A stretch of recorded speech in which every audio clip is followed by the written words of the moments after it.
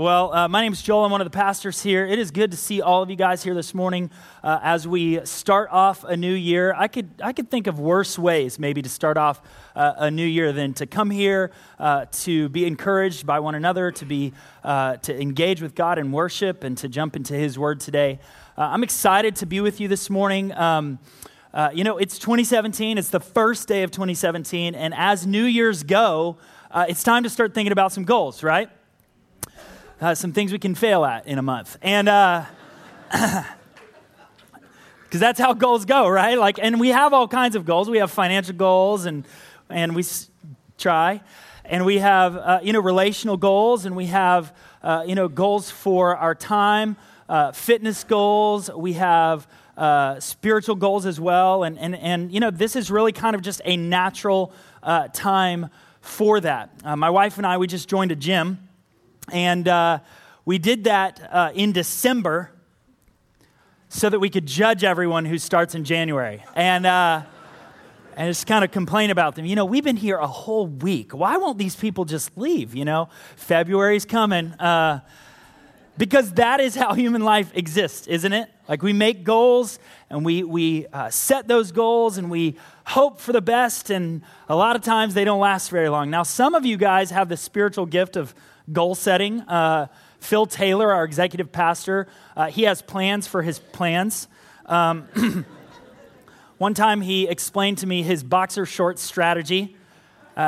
You're like, that's too much information. But it's so Phil Taylor. He has a strategy literally for what underwear he's going to be wearing at what point in the week and for what reason. I love that about him. Most of us are not that way, right? Most of us, we're lucky if we can, wake up, brush our teeth, and get to work on time, especially for those of you who have kids, especially for people like our lead pastor, Renault, with 8 kids. I don't even know how he does life at all whatsoever. Because goals are difficult. They're difficult to achieve. And if you do achieve those goals, sometimes it's difficult to sustain those goals. And where that can be, a little bit frustrating when it comes to physical goals or health goals or career goals. Sometimes when we set spiritual goals for ourselves and we don't achieve those goals, it can be really devastating. As the teaching team, we got together this week and we were deciding on, approaching this week. We didn't decide this week.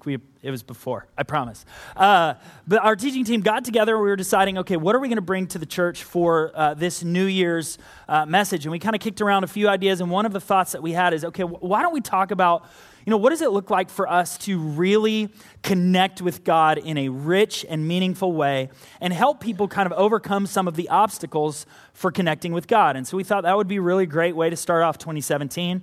We kind of went away from that conversation and began to really think through and process through and pray through what we would bring to the table for the church.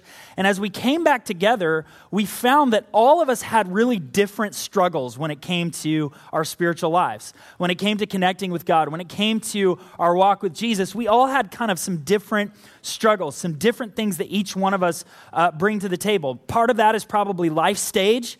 Part of that is personality. Part of that is just kind of where we are in the ebb and flow of our walk with the Lord. And so we thought, it's probably true that as we look at a congregation of, several hundred people, there's probably very wide variety of challenges that people face in terms of our relationship with God and connecting with Him.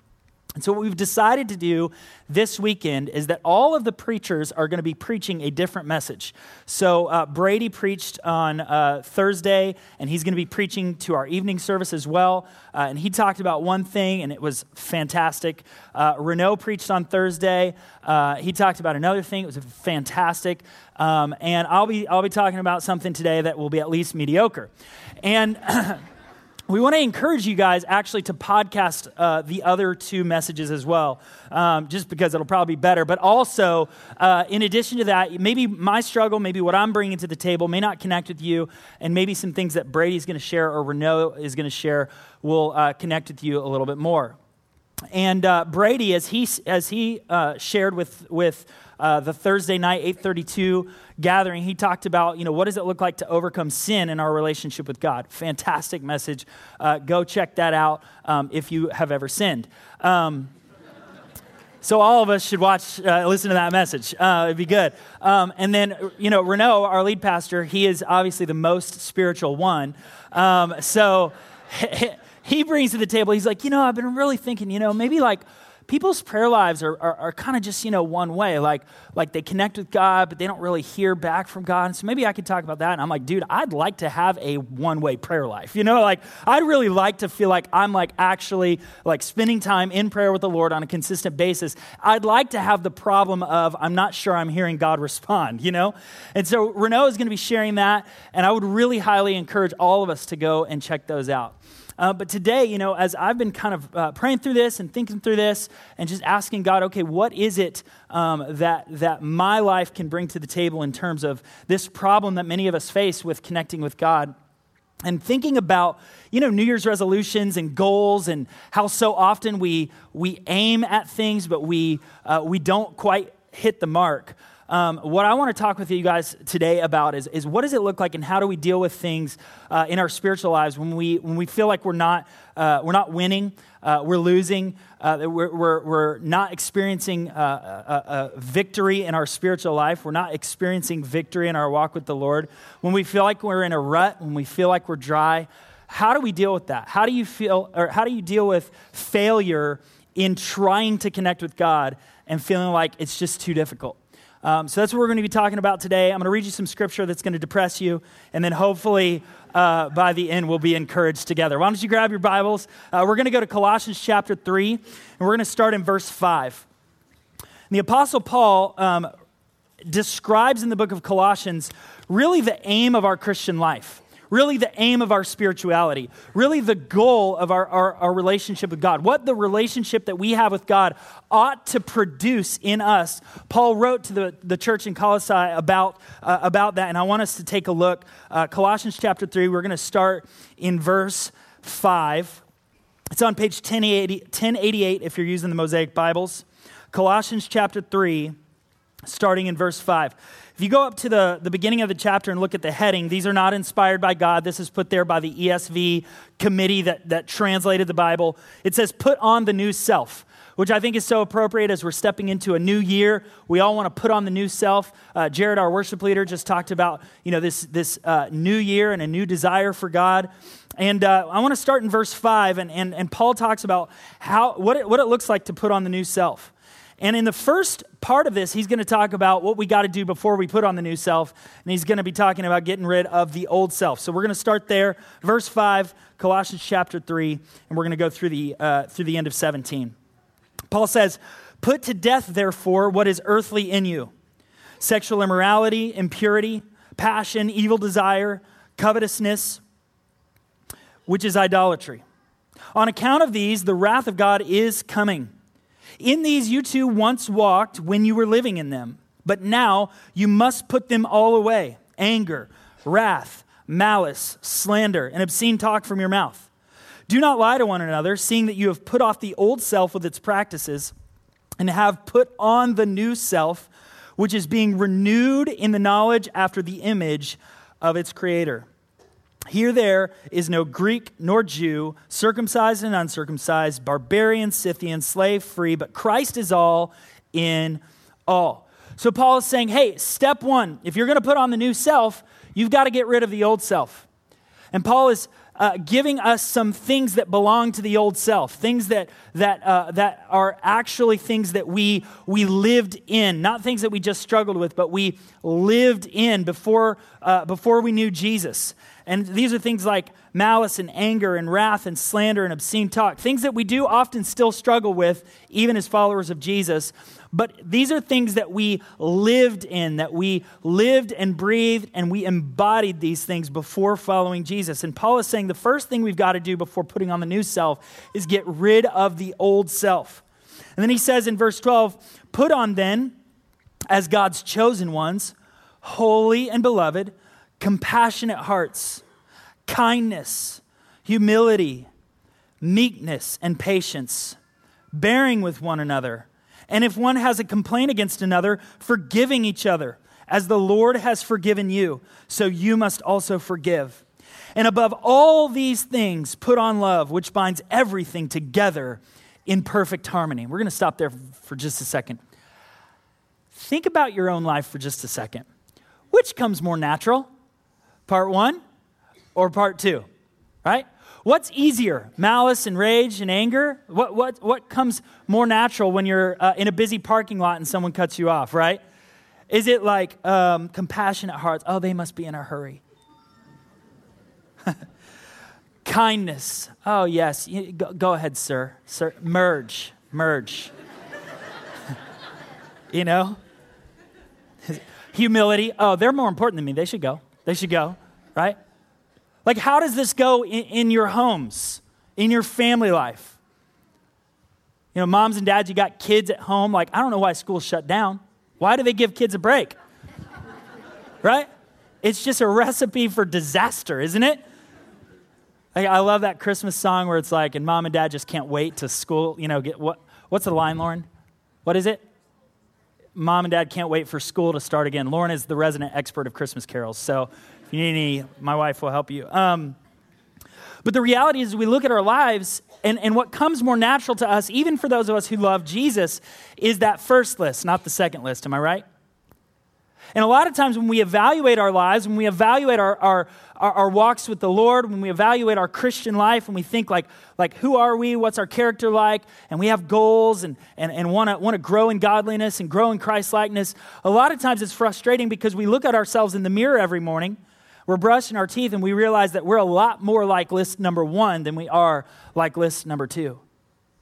And Paul goes on to say, listen to this in verse 15. It says, "Let the peace of Christ rule in your hearts, to which indeed you were called in one body, and be thankful.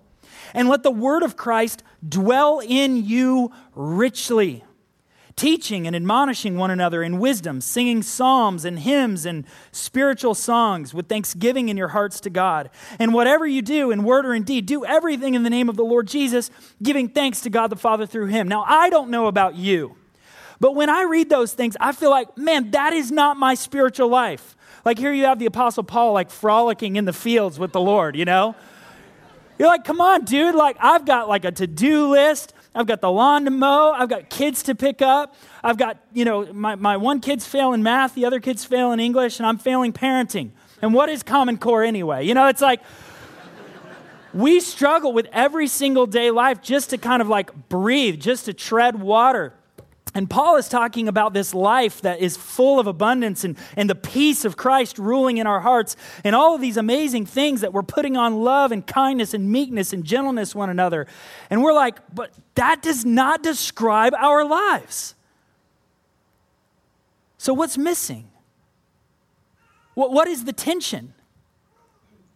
I mean, truly, if you and I were deeply connected with God, deeply engaged with the Holy Spirit, if the words of the Scriptures were ruling in our hearts, if we were applying those things to our lives, perhaps we would experience a degree of what Paul is describing here.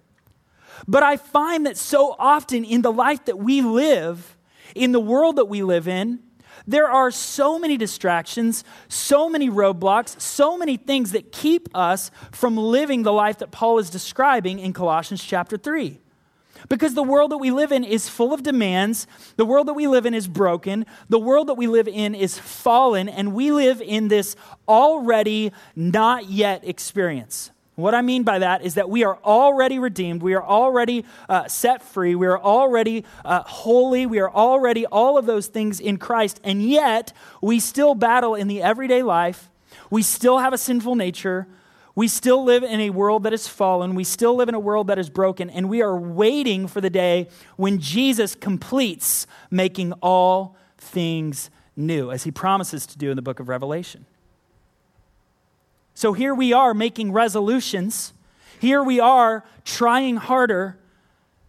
And so many of us feel like we're failing over and over and over and over. And at some point, you just kind of feel like it's time to stop making resolutions, right? Like, why even try?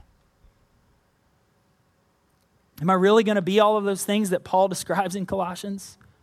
Am I really going to have that vibrant a relationship with God? Am I really going to be connected so deeply with God? Is the peace of Christ really going to rule in my hearts? Am I going to put on the new self? Because the old self seems so much closer to me than the new self. And I tell you what, man, that's where I've been. Maybe some of you can relate. Maybe some of us have been there. Maybe some of us are there today. But the good news is that we're actually in very good company.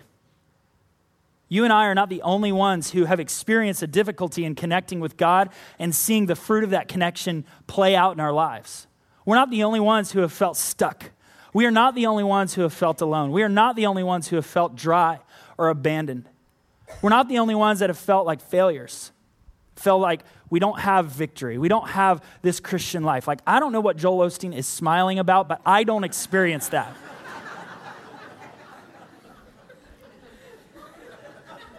Amen? Amen? Yeah. Don't read his crap. It's terrible. Yeah. You got a different Joel today. I'm just saying. It's a different Joel.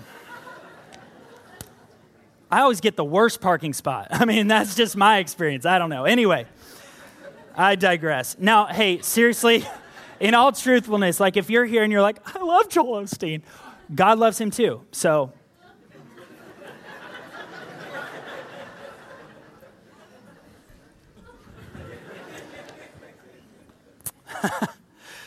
and this is my last message of 2017. Sure, that. Pretty positive of that.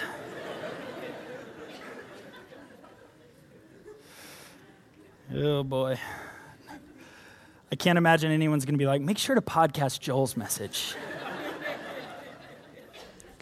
We're going to like hide that in some corner of the internet where no one can find it. Anyway.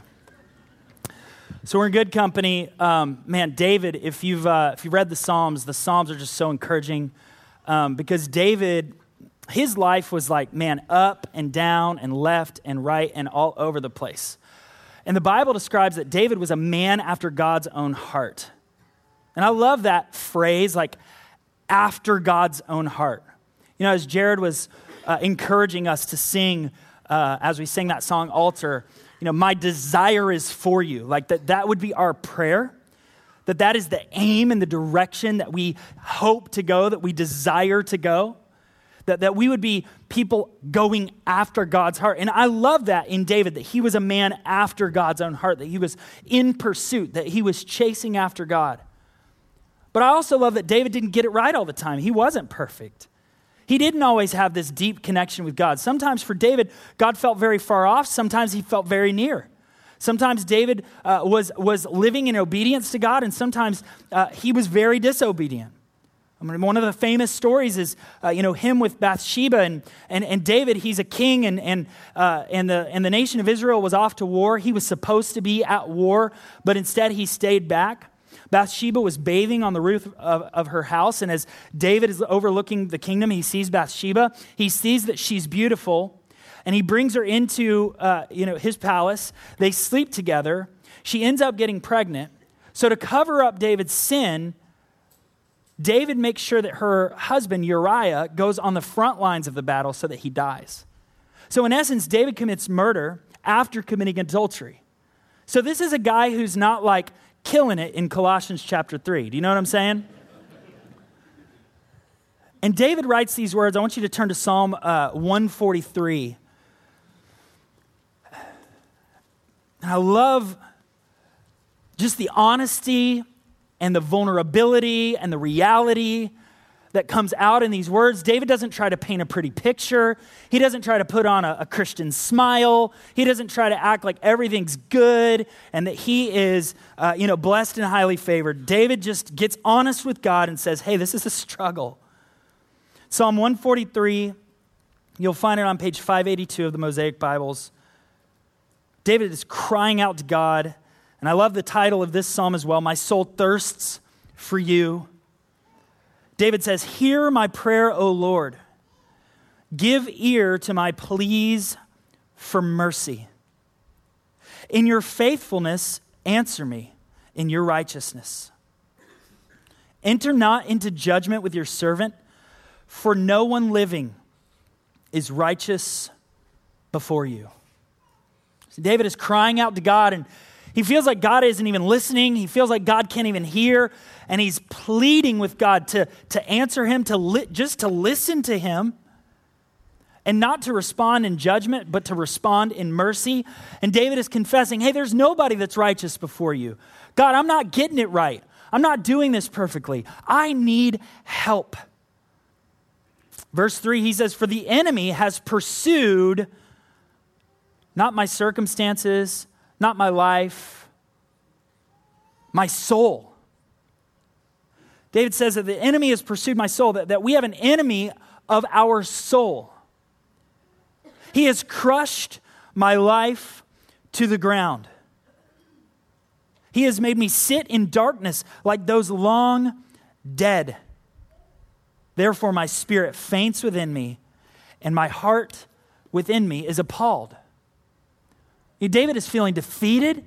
He's feeling frustrated. He feels like there is a war for his soul, and he's losing. And he's crying out to God, and he's saying, I'm appalled at my own life. My heart. I'm appalled. I look at my life. I look at my heart. I evaluate what's going on right now, and I feel like I'm losing, and I feel appalled. And for those of us who feel like we've struggled in our relationship with God, especially over a long period of time, we can relate to how that feels.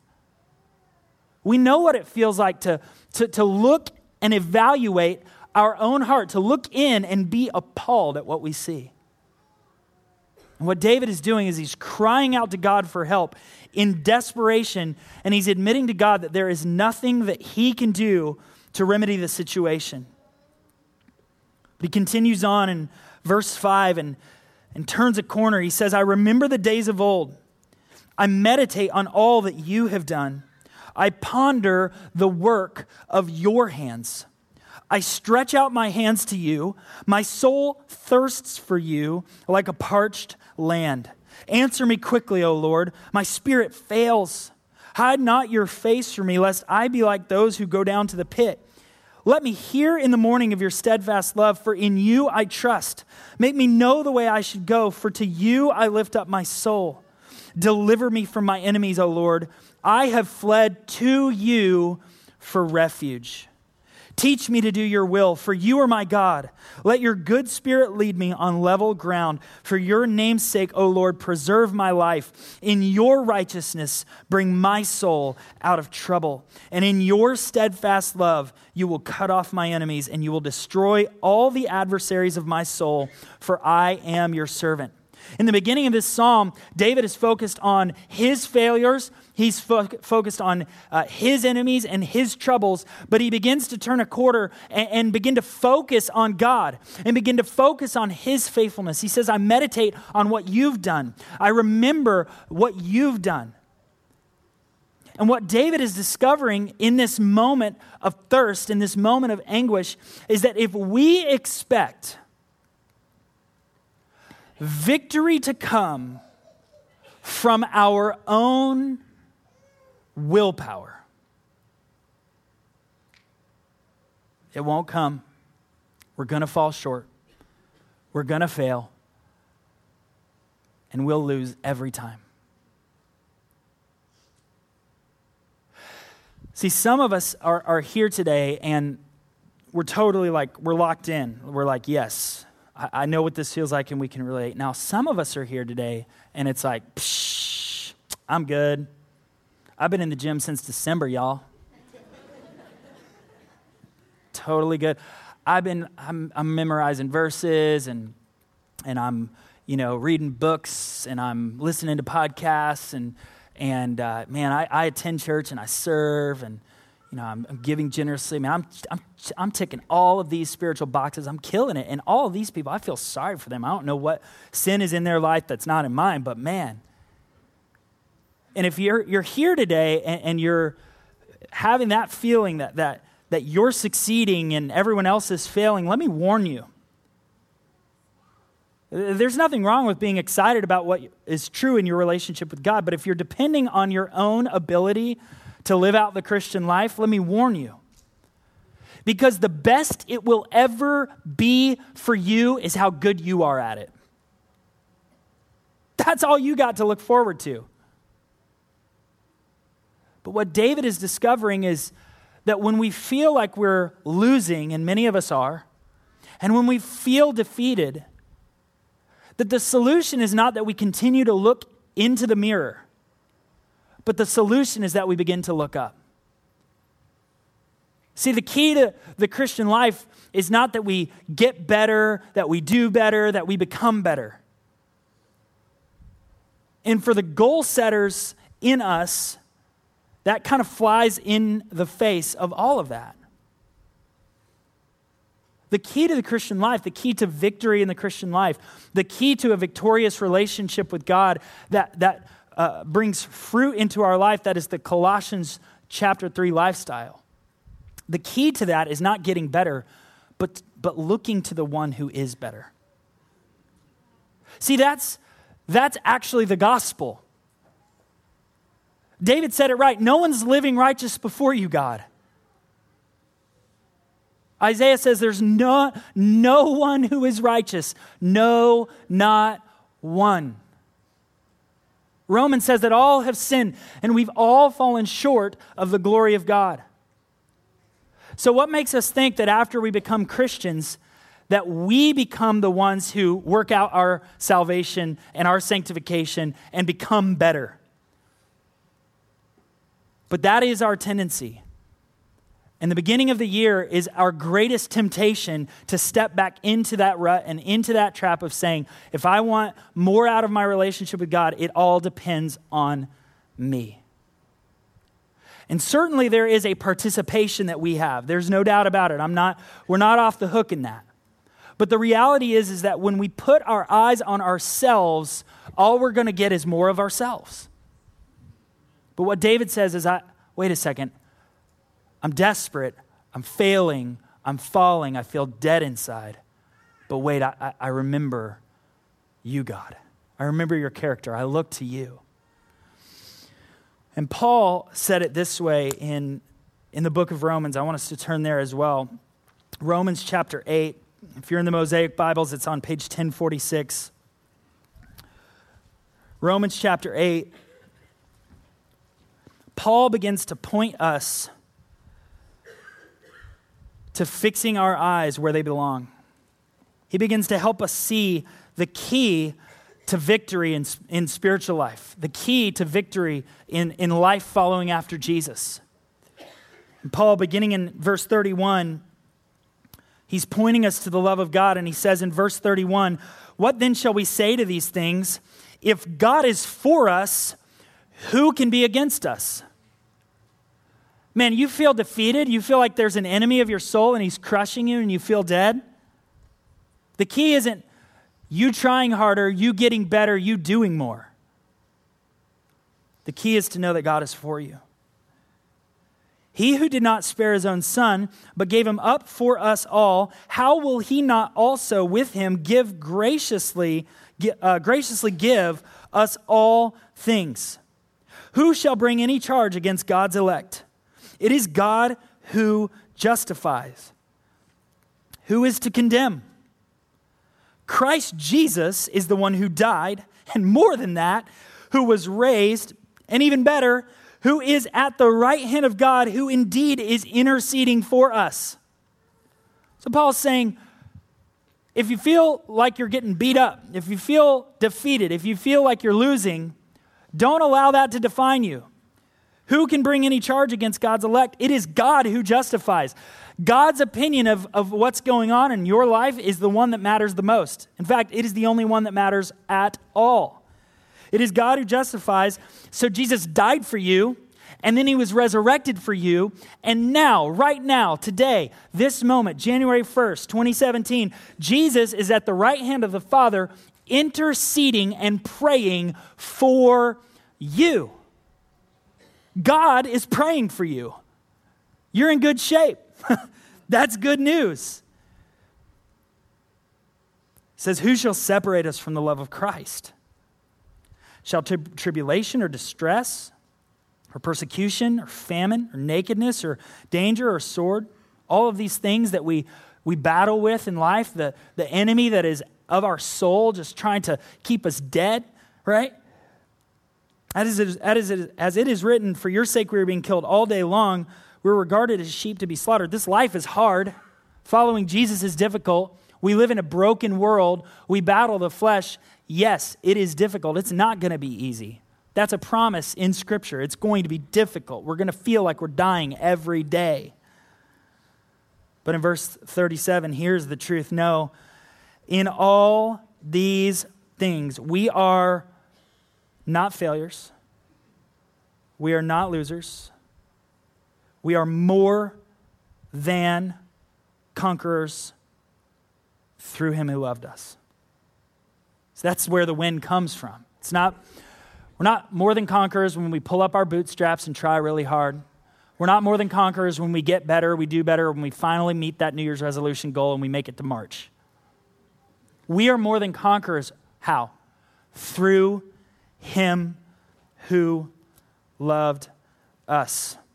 He says, for I am sure that neither death nor life, nor angels, nor rulers, nor things present, nor things to come, nor powers, nor height, nor depth, nor anything else in all creation, not your failures, not your struggles, not your enemy. Nothing can separate us from the love of God in Christ Jesus, our Lord. And I want us to turn back over a few pages to the right, page 1088, to Colossians chapter 3 one more time. Colossians chapter 3. It's the goal of Christian life that Paul lays out for the church. And I want us to go back to the top of the chapter. Because before Paul tells us what to get rid of and what to add, before he tells us how to put off the old self and put on the new self, Paul gives instruction on how that even becomes possible. Verses 1 through 4, Paul gives us the key, and I skipped it to trick you.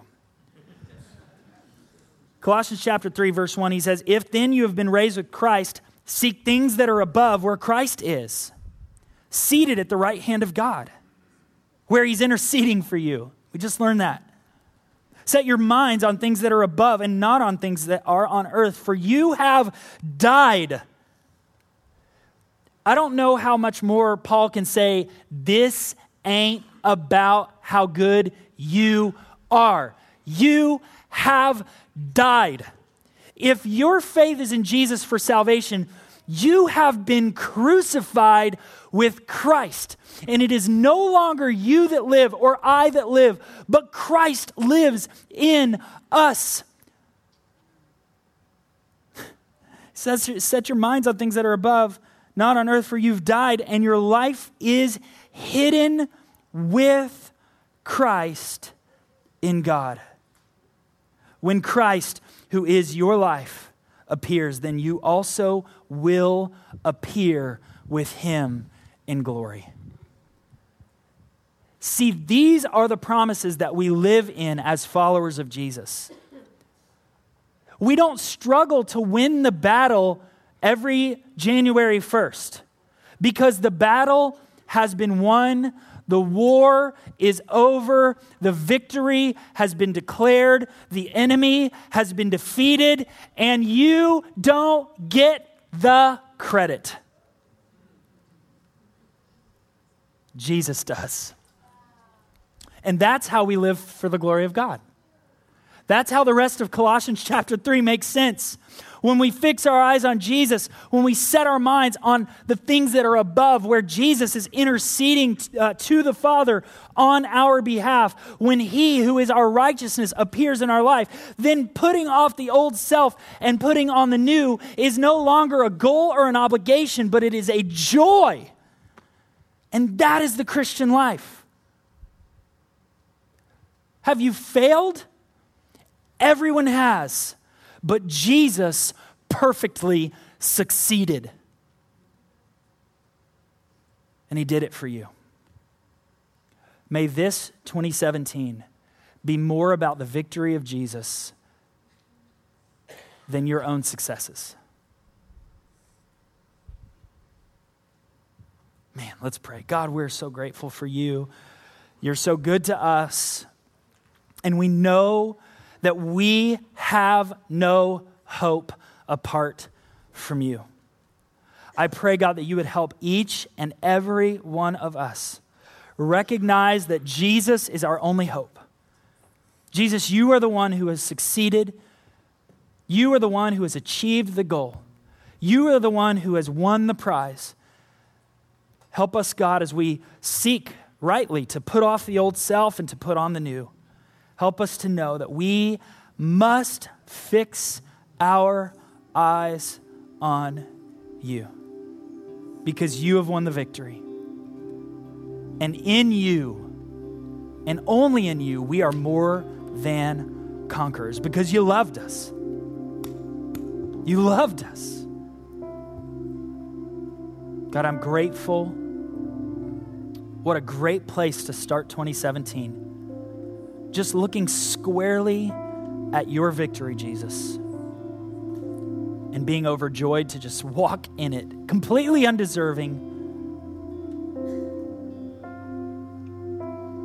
We love you, and I pray that this year in 2017 that our lives will be so much more connected to you than they've ever been. Not out of obligation, but out of joy for what you've done for us. We love you, God, and we're looking forward to all that you have in store for us.